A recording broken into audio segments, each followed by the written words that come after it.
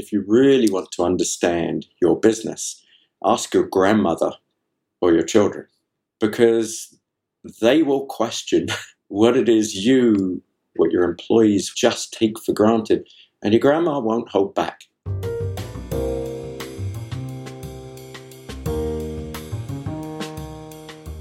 Welcome to Smashing the Plateau. We help you get unstuck so you can do what you love and get paid what you're worth consistently. I'm your host, David Schreiner-Kahn. Today on episode 601 of Smashing the Plateau, I'm speaking with co-founder and managing director of Sherman Samuels, Paul Sherman. Paul came out of corporate America to leverage his considerable skills as an advisor helping companies unleash the next level of growth.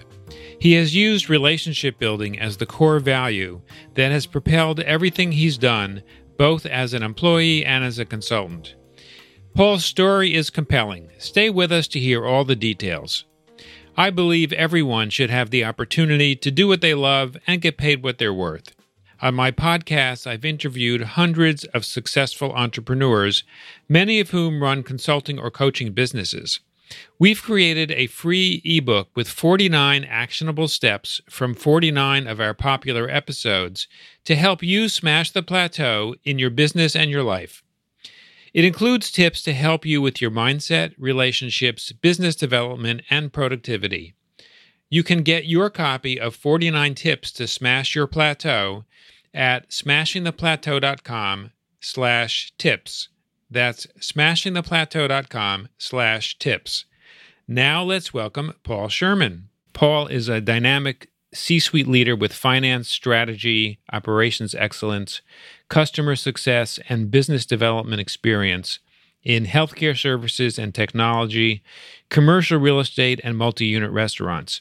He has operated in private equity, public, and family-owned companies.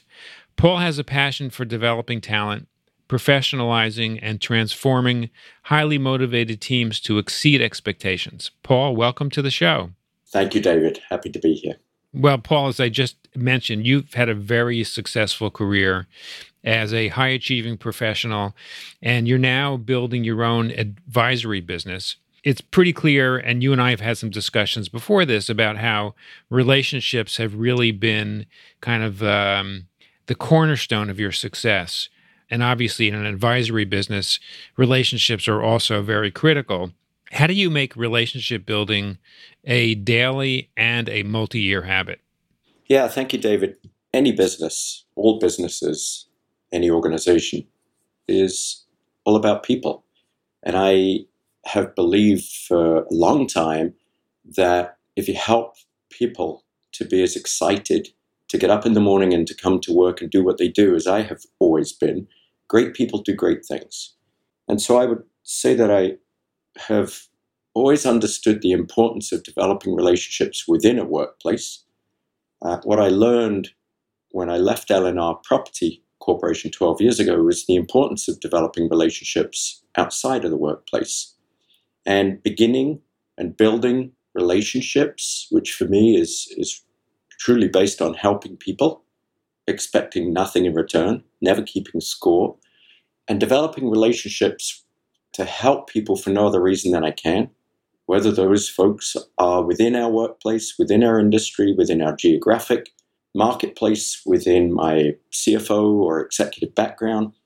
And so now moving into the advisory business, our purpose, our passion has really enabled us to move in and develop those relationships further and in a different way. Yeah. Now, I also believe that it's really important to help people and also not to keep score and not to expect anything in return. However, I have also encountered people in the networking world. They say there are people who are givers, takers, and exchangers. And ideally, in relationship building, the best relationships happen between two exchangers. I've found that assuming that I'm giving and not expecting anything in return, that I do come across people that are just takers. And I may be willing to give at first a little bit, but my patience isn't endless. and I reach a point where I say, you know what? I don't know that I'm going to make time for this person. Yes, A lot of people have asked me that question over the years, and the conclusion that I arrived at was that it's about my brand. And I want my brand, what I've worked hard at building is my brand as a person who begins and develops relationships and helps people. And so I decided, and obviously each to his own and their own conclusions, that I'm going to continue to help that person, no matter what. And while the emotional side says and speaks loudly, but they take and they don't give, I still come back to it's about my behavior and it's about my actions, and I want my brand to still be one of help. Okay, fair enough. Within that context, one of the places I see professionals going out on their own, starting their own business, when it's a service-based business, an advisory business, something where essentially you're in the helping role in what you do and what you get paid for. There's often a fine line between the help that you offer where you don't charge versus the help that you offer where you do charge. And in the beginning, if you don't have you haven't really clearly delineated what are the actual concrete programs you're offering or the way in which you are providing services, sometimes that's a little muddy. I wondered what your experience has been. I'm learning, David. I'm always learning. I've spent my life, my career learning. And this journey to become an advisor, to become a trusted advisor, is also a tremendous learning because I've helped people and I've helped people willingly and I've never charged for it.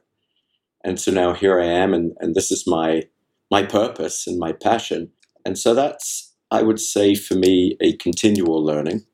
I haven't fully evolved from doing what I love to do and charging for it, or let's say doing what I love to do and not charging for it, to doing what I love to do and charging for it. I do believe that it's always a long game. Life is a long journey. When I begin relationships with people, I hope that we nurture and we build that relationship for decades.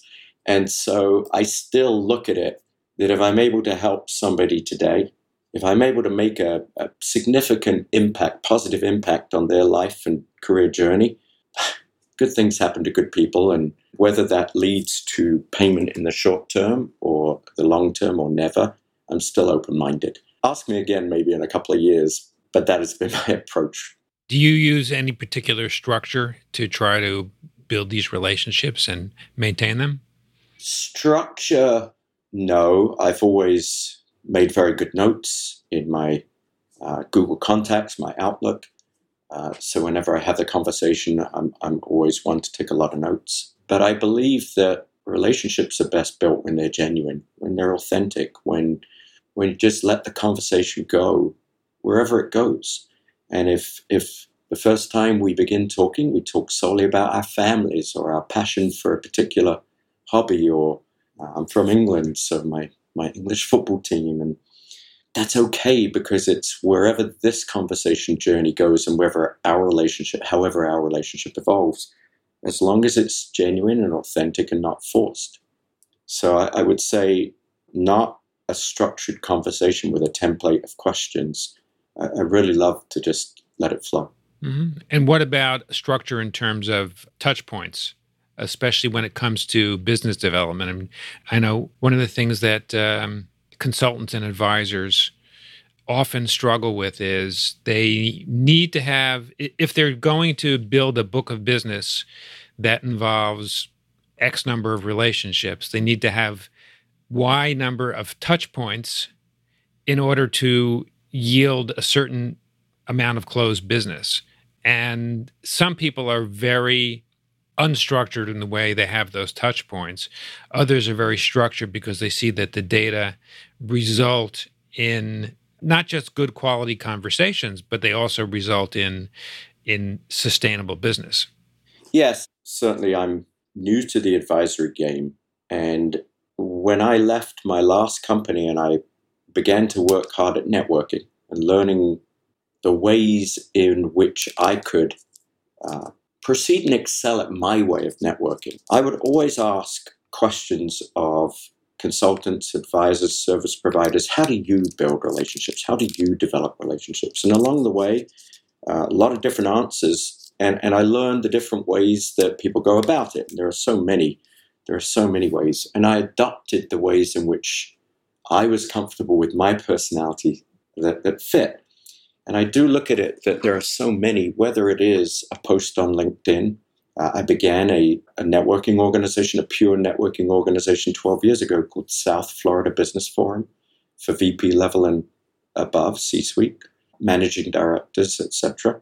And we meet quarterly, and that enabled me to reach out to people, touch points to people. Each event is no charge, so I'm not asking anything of the people I'm touching base with other than if you love to network with senior level people, with no speakers, with just in a pure networking environment, come. And in other ways, similarly, I've been a member of a CFO group where it involves both pure networking and content within my optical industry, within my restaurant background. So I would say I've maintained a different cadence in different ways with lots of different groups of people, because otherwise it is very hard. I'm not a birthday card, holiday card, New Year type of person. But what I do now that I never used to do previously is I've always just sent brief congratulations to people, whether it's see something on LinkedIn, see something that a person is very proud of, I'll send them a private message. And it's another way of just maintaining, but it's genuine and it's not asking for anything in return. Yeah, no, I love the way you approach this as needing to fit your own personality and your own values, which is really important. Yes, it's about being comfortable. For me, it's always about, in any workplace, being able to be me in the way that I can bring the best version of myself and the way I behave, the way I work. And I think networking is the same. If you try and force it in a way that you're not comfortable, in a way that's not natural with who you are, and it's the way somebody else would do it, it's not sustainable. And people see through it. Oh, for sure, for sure.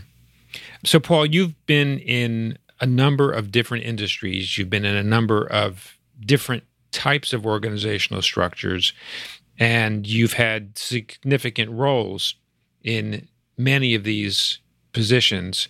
What prompted you to launch your own advisory business? It was not thought out.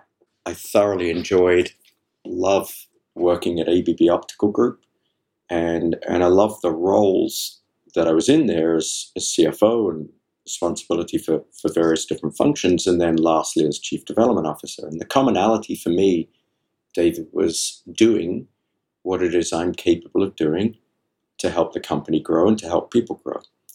And when I made the decision to move on from ABB, it wasn't a natural, immediate thought to become an advisor. But it only took about a week when I realized that what I love to do, my purpose, my why, my passion, is to help companies manage and unleash growth. And to be able to do that as a trusted advisor for leaders, with leaders, to enhance their people, to enhance the growth journey that they're already on, it just felt like what I'm supposed to be doing at this part of my career journey and my life journey. And there were a number of people at that time that just naturally asked, well, you're doing this for the short term until you land a C-level role. And no, I was convinced I had to convince people, this is my choice. This is my next step. This is my Paul 2.0. And I couldn't be happier. I really couldn't be more excited. Certainly, Sherman Samuels, what made it all the more meaningful is to be able to work with Jay Samuels, my business partner, who I hired 30 years ago at Burger King Corporation. He moved with me to LNR Property Corporation and to ABB Optical Group. And so teaming up with somebody that I know and trust and respect and admire, and being able to share in the journey and the excitement is very meaningful for me than just it being Sherman Advisory and doing it myself. Who's your ideal client? That's a great question. I would say it's also one that I fumbled through the answers because I've worked in different industries, different company size, different capital structures. It is not a targeted approach with companies of a certain size or look and feel. What I find the commonality, David, is that it's about companies that are committed to creating that short-term growth and the long-term value. Companies that honestly assess their own and their organization's strengths and weaknesses, and that they're self-confident enough to recognize that what got them here might not be good enough to get them there, and possess the self-confidence to admit that they don't know what they don't know, and be willing to invest in talented people, whether they be employees or trusted advisors. And that, for me, is a great match, because I want to be able to help optimize companies' growth journeys. And those are the ingredients that make it a good match for me, for Sherman Samuels, for the client. How did you realize who your ideal client is? I think my ideal client is very much modeled on the ideal people I've worked for, worked with, the people that I've most enjoyed being around, that I've learned from. And so I see it, David, that my journey as an advisor now is no different than my role as an advisor, as an employee, as a C-suite executive within a workplace where I'm working with other people and we're advising each other, and combined, our superpowers combined enable us to help grow a business. Mm-hmm. What's the advantage of doing it as an advisor rather than as an employee? I wouldn't say it's an advantage. I would say that another component of my approach throughout my career is to always be transparent, fully transparent, to get to the point, to say it like it is. And I do think that sometimes within a work environment, employees might not be able to say it that way because of the internal politics or because of their own personalities. Sometimes the answer is right there in front of us, but we don't see it. A long time ago, when I was at a talent development event, and one of the speakers said, if you really want to understand your business, ask your grandmother or your children, because they will question what it is you just take for granted, what your employees, what your colleagues just take for granted, and your grandma won't hold back. And I just see it as an advisor, without any fear within a workplace of what my words may bring. So I don't see it as an advantage. It's the same way I've worked within the workplace, but not necessarily everybody does. So does that mean, Paul, that you can be the organization's grandmother? At this age, yeah. What keeps your ideal clients awake at night? Oh, I don't know what keeps them awake. What in the environments that I was honored to work within, growth is challenging. Growth is exhilarating, certainly is much better than the alternative of the decline. I've been within that too, and the spiral and the very difficult turnaround. But growth brings its challenges nonetheless.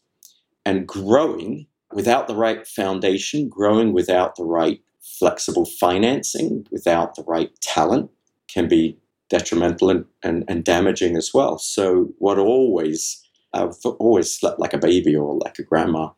I wouldn't say anything kept me up at night, but what I was always sitting is, what more, what different? How should we be thinking about it? If our growth isn't always going to be linear, how do we shorten the plateau periods before we get on the next growth surge? Yeah, certainly when you can be selling more product or service or experience, an acceleration of time, and struggle to meet expenses. You can have cash flow challenges. I've seen that. That's one. You can sell more and have trouble delivering. Correct. Because you don't have the people on board, or you don't have the manufacturing equipment if you have a product.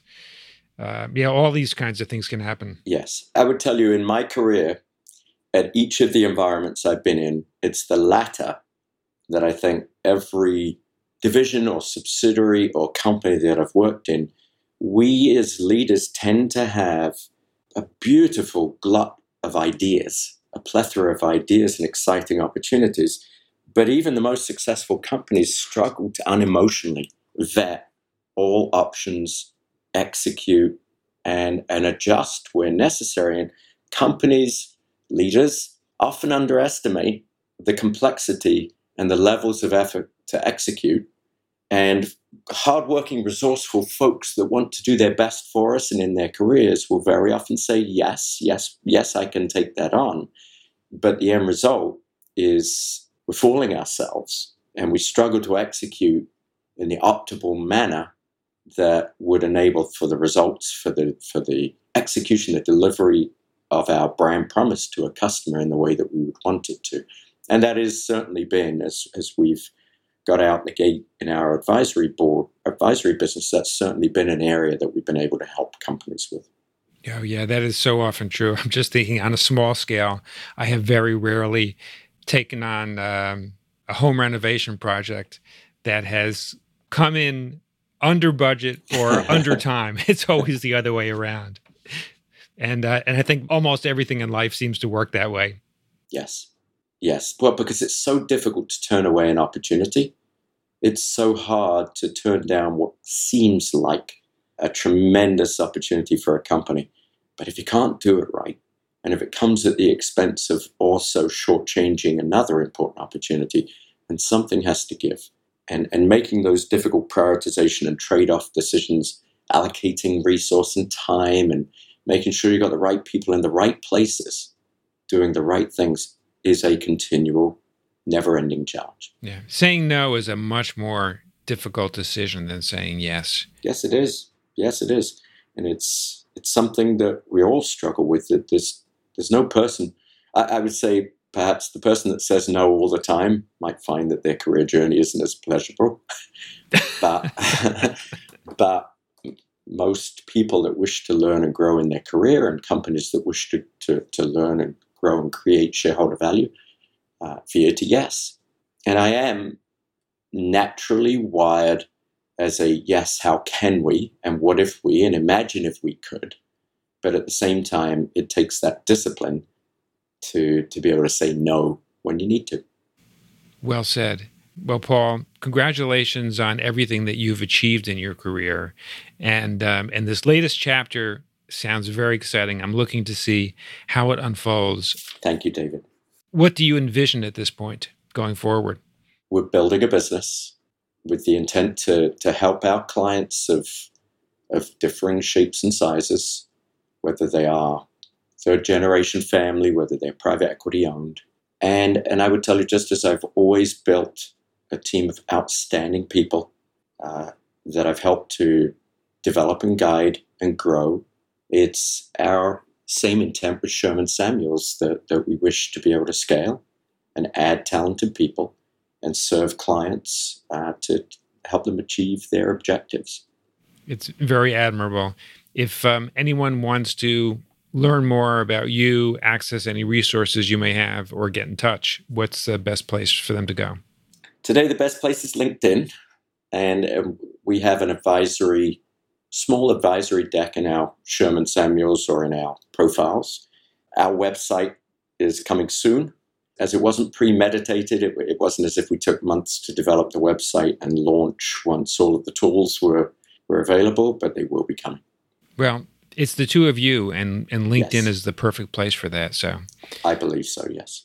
especially if what you're doing is predicated upon relationships, then Yes, people need to speak to you Yes. more than they need to look at a pretty website.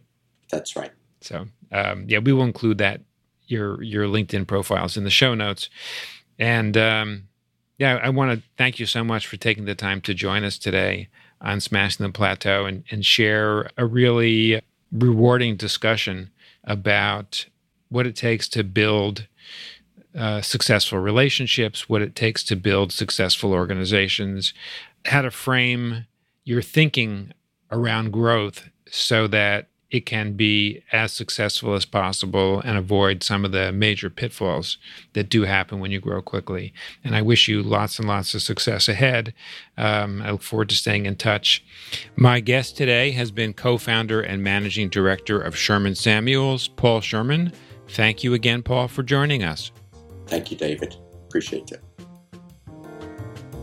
When you visit the Smashing the Plateau website at smashingtheplateau.com, you'll find a summary of each episode along with the links we mention on the show.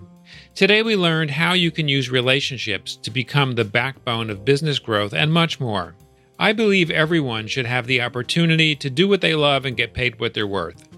On my podcast, I've interviewed hundreds of successful entrepreneurs, many of whom run consulting or coaching businesses. We've created a free ebook with 49 actionable steps from 49 of our popular episodes to help you smash the plateau in your business and your life. It includes tips to help you with your mindset, relationships, business development, and productivity. You can get your copy of 49 Tips to Smash Your Plateau at smashingtheplateau.com/tips. That's smashingtheplateau.com/tips. Thank you for taking the time to listen to our show. I'll see you on our next episode.